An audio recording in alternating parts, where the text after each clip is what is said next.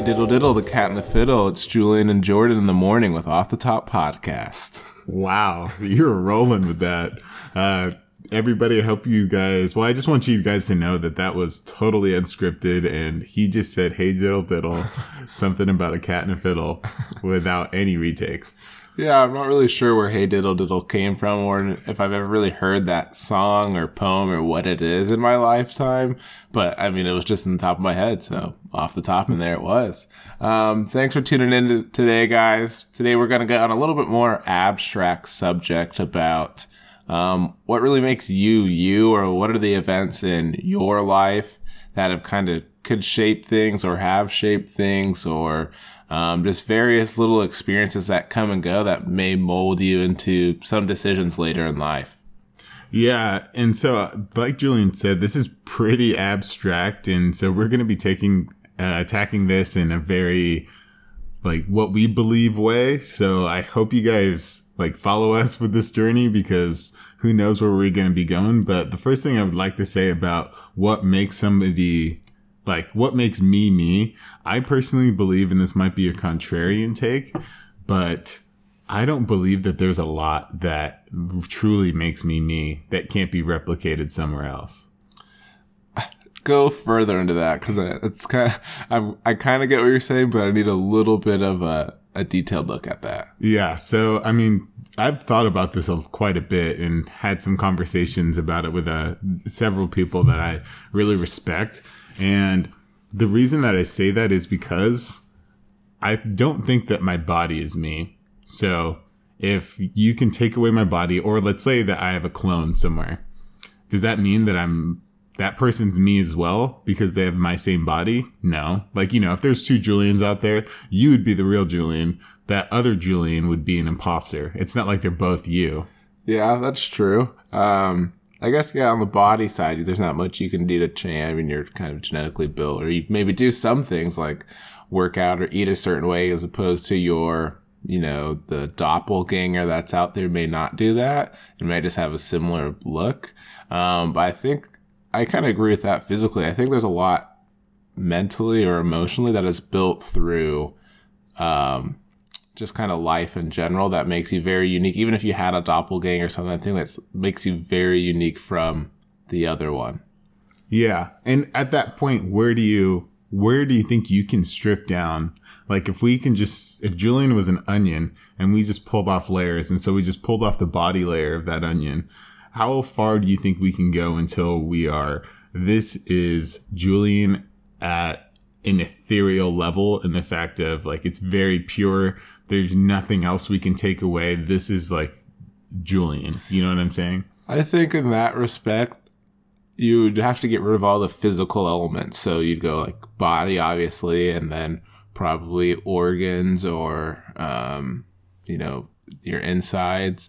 And then you'd have, if people believe in a spirit or a soul, or maybe just like your thoughts, or events that were, if you could cage those into a shoebox or a mason jar of events or experiences, I think that's when you get the twist on how people are, how they're different. So you don't think that, well, for instance, let's say that you do have a soul, just for the statement of this argument, and then would your soul be exactly what it is when you were born with it, or is it changing? So basically, Julian's soul when he was 8 isn't his soul now. I think it changes. I think it's determined by a lot of different things, or your outlook on life. I don't know if you'd consider that part of the soul. I don't know what that really the soul means. It just was something I used as an example, but I think it definitely changes or shapes up in your life because I don't believe like, say you grow up and you really want to be a scientist or an astronaut, and then something happens and then you're just driven to be a basketball player. I think that's something that shifts in your desires and your passions, which I probably accumulates into this soul thing or whatever you want to call it. So in that aspect then, like, and granted, like experiences do play a part in your life and how you see things. I mean, I hope they do, because without experiences, you're not really learning much.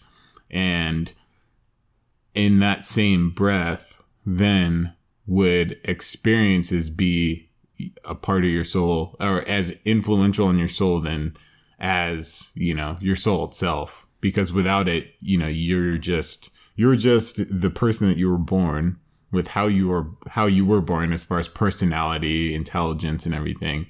And what I'm trying to argue is that experience is basically like a blanket on top of those things. I don't know. I think they're connected, or they have a relationship. I don't know if they integrate or it's one over the other, but very abstract analogy is going to come up. But think about all the people we knew that were homeschooled or like didn't go into the public world until high school or later, and the differences in outlooks and opinions they have as opposed to the people who were, doing different things in that, or exposed to different things in the school system.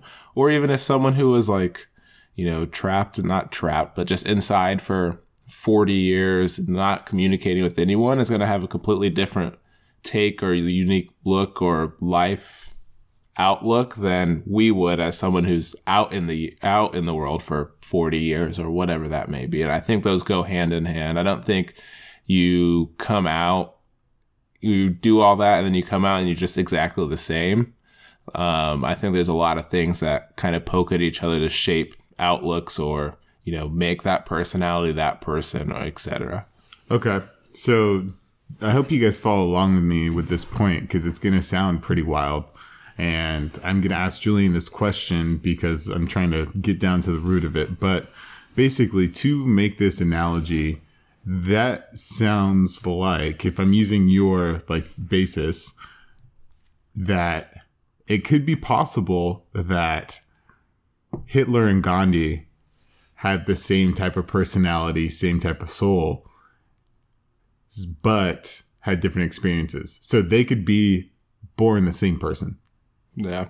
I would say that is very true. And I would say they are more similar than they are different in the fact that they were extremely passionate people on different ends on the spectrum. I mean, it might sound terrible when you're talking about Hitler and Gandhi, but what they, I guess, were battling for is, you look at one as a villain and one as a hero. They were both very similar. In fact, they really want to do something. They're going to, do things at all costs to get there. Gandhi does a fast and other things, and Hitler obviously does terrible things. But I mean, in that sense, it's very similar besides, maybe there's an experience or where they were raised that pushed them a certain way. So would you say then that somebody isn't really responsible for, I mean, granted, you are responsible for the experiences you have in a very broad sense, but let's say that somebody broke into your house as a child, and then you carry that, and you're obviously worried about that in the future, being that's a very, shocking and traumatizing experience. So you really don't have any control over that. So you wouldn't have any control over who you were in a point. I don't know. That one I kind of disagree with. I mean, yeah, it's going to happen and you're going to remember, but I think that puts you more in control of who you are, right? Like, I think that puts you in the control if you take if you want to be really violent about it, and that's, you want to get revenge, or you feel like the world is picking on you, you can go that route, right? Or you can go the route of the safety route or the strength, or like, how do I prevent this, or what am I going to do next time? And those are two different routes from there that you get to choose.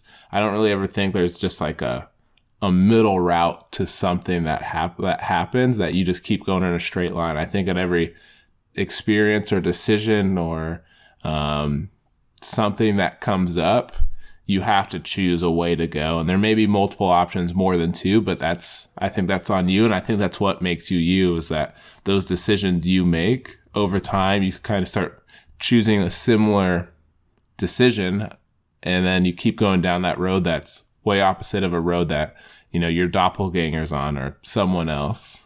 Okay. No, that actually sounds really cool. And I can kind of vibe with that, in the fact that throughout any experience that you have, or you guys have listening, you are forced to react in some sort of way. Like, there's no way around it. So for instance, like that scenario, if somebody breaks into your house, you're forced to react to that in some sort of way. You can't I would say it's almost impossible to not react. And not if somebody's actually in your house, but let's say somebody broke in and you come home and your stuff's all thrashed. You are forced to react in the fact that you can react in the way of not doing anything, but that's still a reaction. Mm-hmm. So there's no like static after you experience that. Yeah, I think that's true. And I think that's one of those experiences that kind of culminates into like what makes you you. And I think there's a lot that go on. I think a lot of it is very influential in those years that you're young and you don't really understand what's going on, because everyone has that. I don't know if it's, I don't say it's everyone, but a majority of people don't remember, events before they were 4. Some may remember major events, but I think there's a lot of decisions you make as a young child that kind of help shape you until you're at least, 11 or 12. And then you kind of do another path and et cetera, et cetera. Then you hit 30 or 40 and you do another path and et cetera. I think it's very interesting how those decisions are made and like where, I don't know where a majority of them happen, but I'd like to imagine like when you're young, there's a lot of things that you subliminally take in that kind of shape you.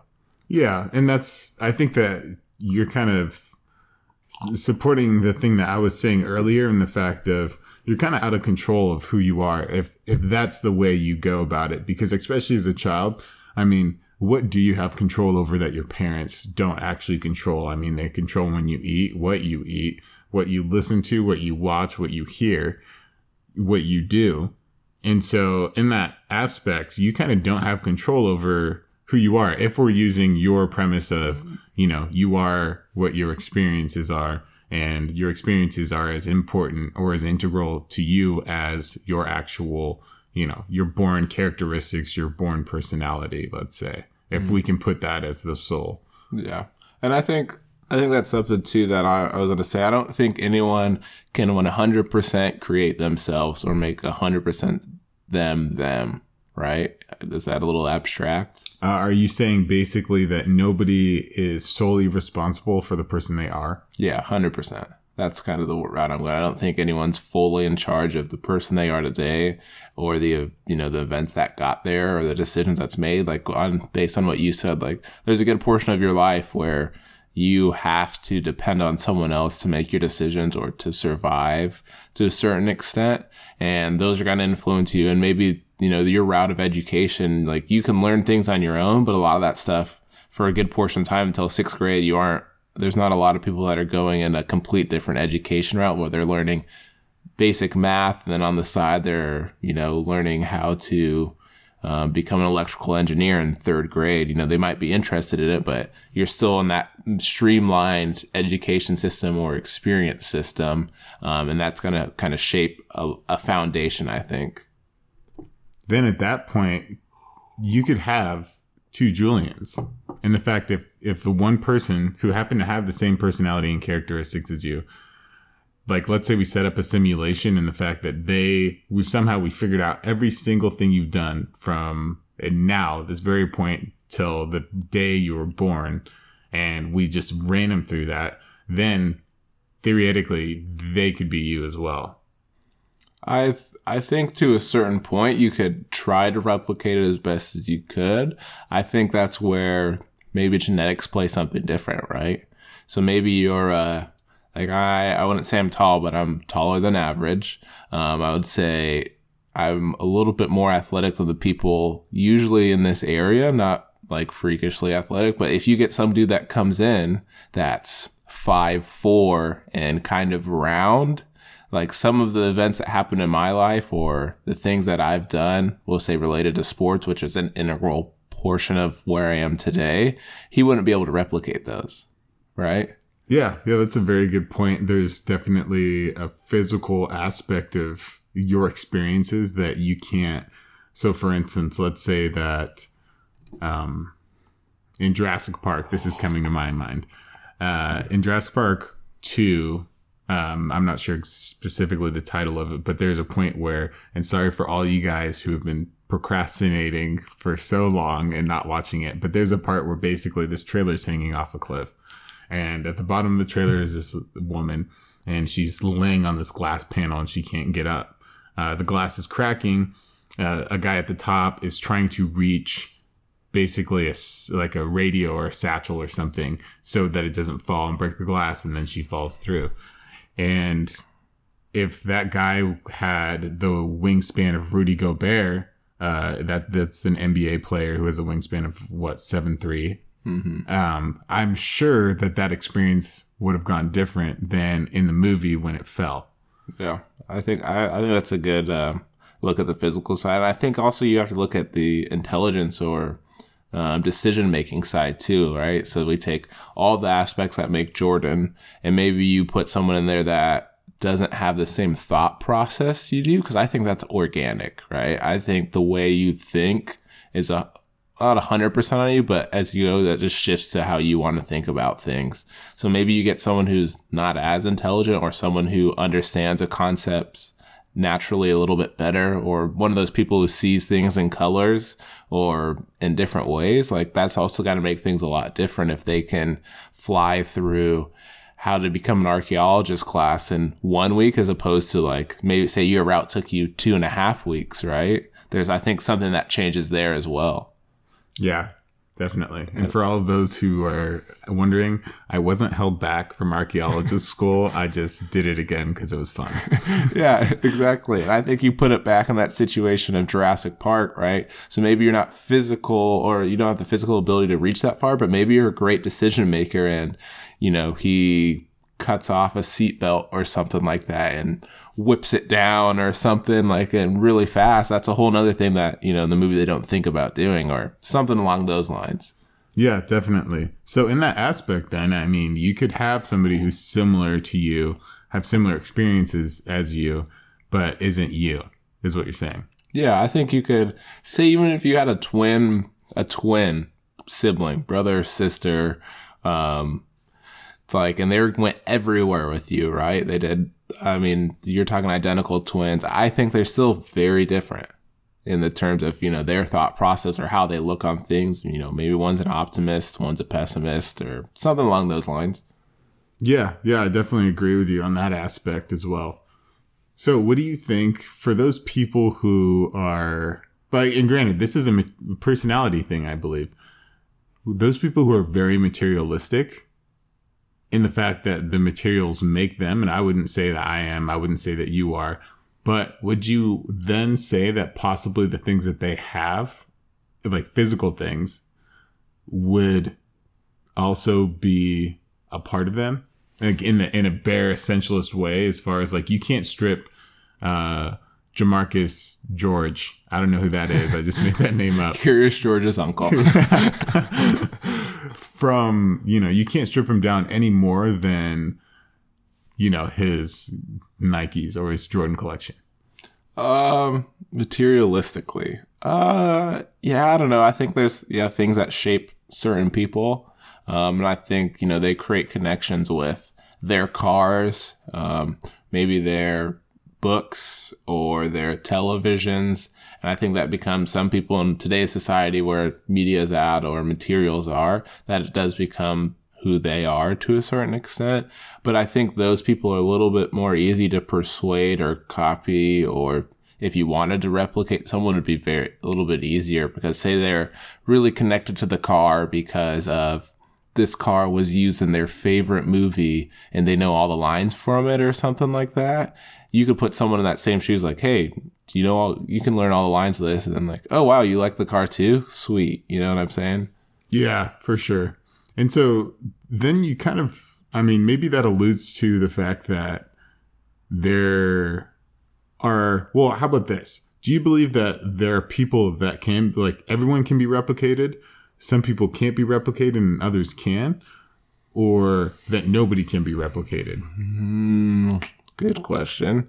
I don't think anyone can be replicated, because I think there's so many nuances and little things that make up people, or they do, from facial expressions to hairstyle. I mean, that's physical, to thought process, to, you know, personal organization methods, or, you know, how you view a certain color. Like, I mean, I guess that's really abstract, but obviously the blue when I say blue right now, the blue you guys see is more likely than not slightly a different hue. Even if it's off by 1 RGB or something like that, it's slightly different.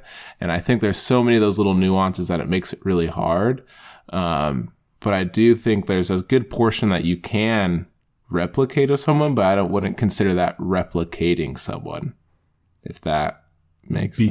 Because I mean, after your premise of saying that nobody can be replicated, then you know, setting up somebody to try to be replicated, it wouldn't work. So that's not replication, is what you're saying. Yeah, I was saying you can replicate, like, I write right-handed. You can replicate they write right-handed. Then you get down to the details, like the way you curve your A is going to be a little bit different than the way they curve their A. You know what I'm saying? Hey, yeah. So, but in that kind of tangent we just went on, what are some of the things that you think more importantly, shape people over the course of their life? And how often do you think that changes or plays off of one another? I think, and I kind of talked about this, I think, on the Lazy Saturday podcast, that the main factor of people is, like, you know, pain. Like, how much pain they have, when they have the pain, how much they like the pain, where's the pain coming from, or, like, basically discomfort is, if I can, like, strip it down to even lower, because pain obviously has some sort of connotations to being physical, but discomfort can be, you know, emotional, physical, mental. Mm-hmm. And so I think that discomfort is all it is. Discomfort in any experience is what's the real shaper. Because as natural human beings, I think naturally we like to avoid as much discomfort as possible just to keep in homeostasis. And do you think that changes over time? Like, you will do more to stay away from that pain? Or do you think it becomes something that, you know, people feed off to make those decisions? I think that it's definitely something that is changed, but in a sense of, like, a very intellectual change. So, for instance, as a kid, I probably wouldn't like the discomfort of working out. Or maybe I would. Or let's say this, let's take a kid who doesn't like working out, a child. And then when you see them as an adult, they're huge, like ripped. And it's because intellectually they believe that their goal of, you know, being fit or stronger or whatever goal it is around lifting weights and getting stronger is more important than the discomfort that they dislike naturally. Okay. Yeah, I can pick up what you're saying there. And then I think going further into that, like, I guess something we really haven't touched on is the genetic factor, right? So you hear all these stories. Like, I listened to a podcast by NPR called How I Built This, and it was talking about the guy who founded Atari and Chuck E. Cheese, right? 2 multi-million-dollar companies, sold them for tons of money in the 70s. And like other podcasts listen to, one of his main stories was he figured out if he went into school, like in first or second grade, right? He could sell his strawberries. The store was selling them for 35 cents a pound or something like that. And he could sell them for 25 cents a pound, you know, kind of short the local market, but he was still making money from it. Or those kids that have that desire to, you know, really work hard and study at that age. Do you think that's genetics, or do you think that's, you know, personal motivation or something that you find as someone that kind of shapes you as you get older? Because it seems like a lot of those people who have that instinct younger shape themselves into something as time goes on. Yeah. But the tough thing is, I would say, in answering that question, is everything is so interconnected and, you know, leaning on each other. And the fact that even as a kid, he's had so many experiences that you can't just say purely, oh, genetics made him do that. Mm-hmm. You know, it could be an entrepreneurial presence with his parents or things of that nature. So I would say that genetics play a huge role in predisposition, as far as also physically. So physically, let's say that let's say a person could be the same, like, you know, if I clone 2 people and I just changed one of their genetic code to have extremely an extreme amount of hair growth. And the other one I didn't. And it's fairly innocuous. And, if you think about it, I mean, it's not like I'm changing one to breathe fire or anything. Mm-hmm. But through experiences, it'll change them. As far as, who they really are deep down inside, I don't think that changes if I pulled the perfect copy, which I don't think I could do. Mm-hmm. But I do believe that if you looked 5 years from now, if you looked at them as kids, they'd be quite different. Mm-hmm. It doesn't matter if anything else is different than them. It's just the experiences that they had. So I think it does, but in a secondary effect. It doesn't change the person you are deep down inside, but it does change the person you act like. Yeah, that's kind of what was going to be my next question. I don't believe a lot of people say if you could copy DNA and put it exactly into someone else, it's going to make them the same person. I don't think that's true. I think you can perfectly copy DNA. I think DNA makes you, but it doesn't shape you to a certain extent. So I think if you take my exact DNA and put it in someone in Nova Scotia, it's going to be completely like the experiences that shape that doppelganger of me is going to be completely different than the one that, is in British Columbia. Oh, for sure. And especially with geographical things like, this Julian that I know had a very strong penchant for Pop-Tarts. And the Nova Scotian one probably, there's a chance that he could hate the existence. That could be the bane of his existence just because he grew up in a household that instead of having sweet breakfasts had savory breakfasts and stuff like that naturally makes somebody lean towards something other than the other. It seems like that there is a base stripped down version of, who somebody is. And that is very interesting because I was playing a video game that's supposed to be a horror game, but it's more of a horror in the fact of not like jump scary, but you're going to sleep and you're like, damn, that's a scary thought or question I just asked myself. And basically the premise of it is that this guy, and it reminded me of it was reminded of me by what you said about copying DNA. This guy basically has his brain copied and to run computer tests on how to cure an ailment of his. And eventually that brain copy gets put into a machine and sent to do something. And so now there's 2 copies of him.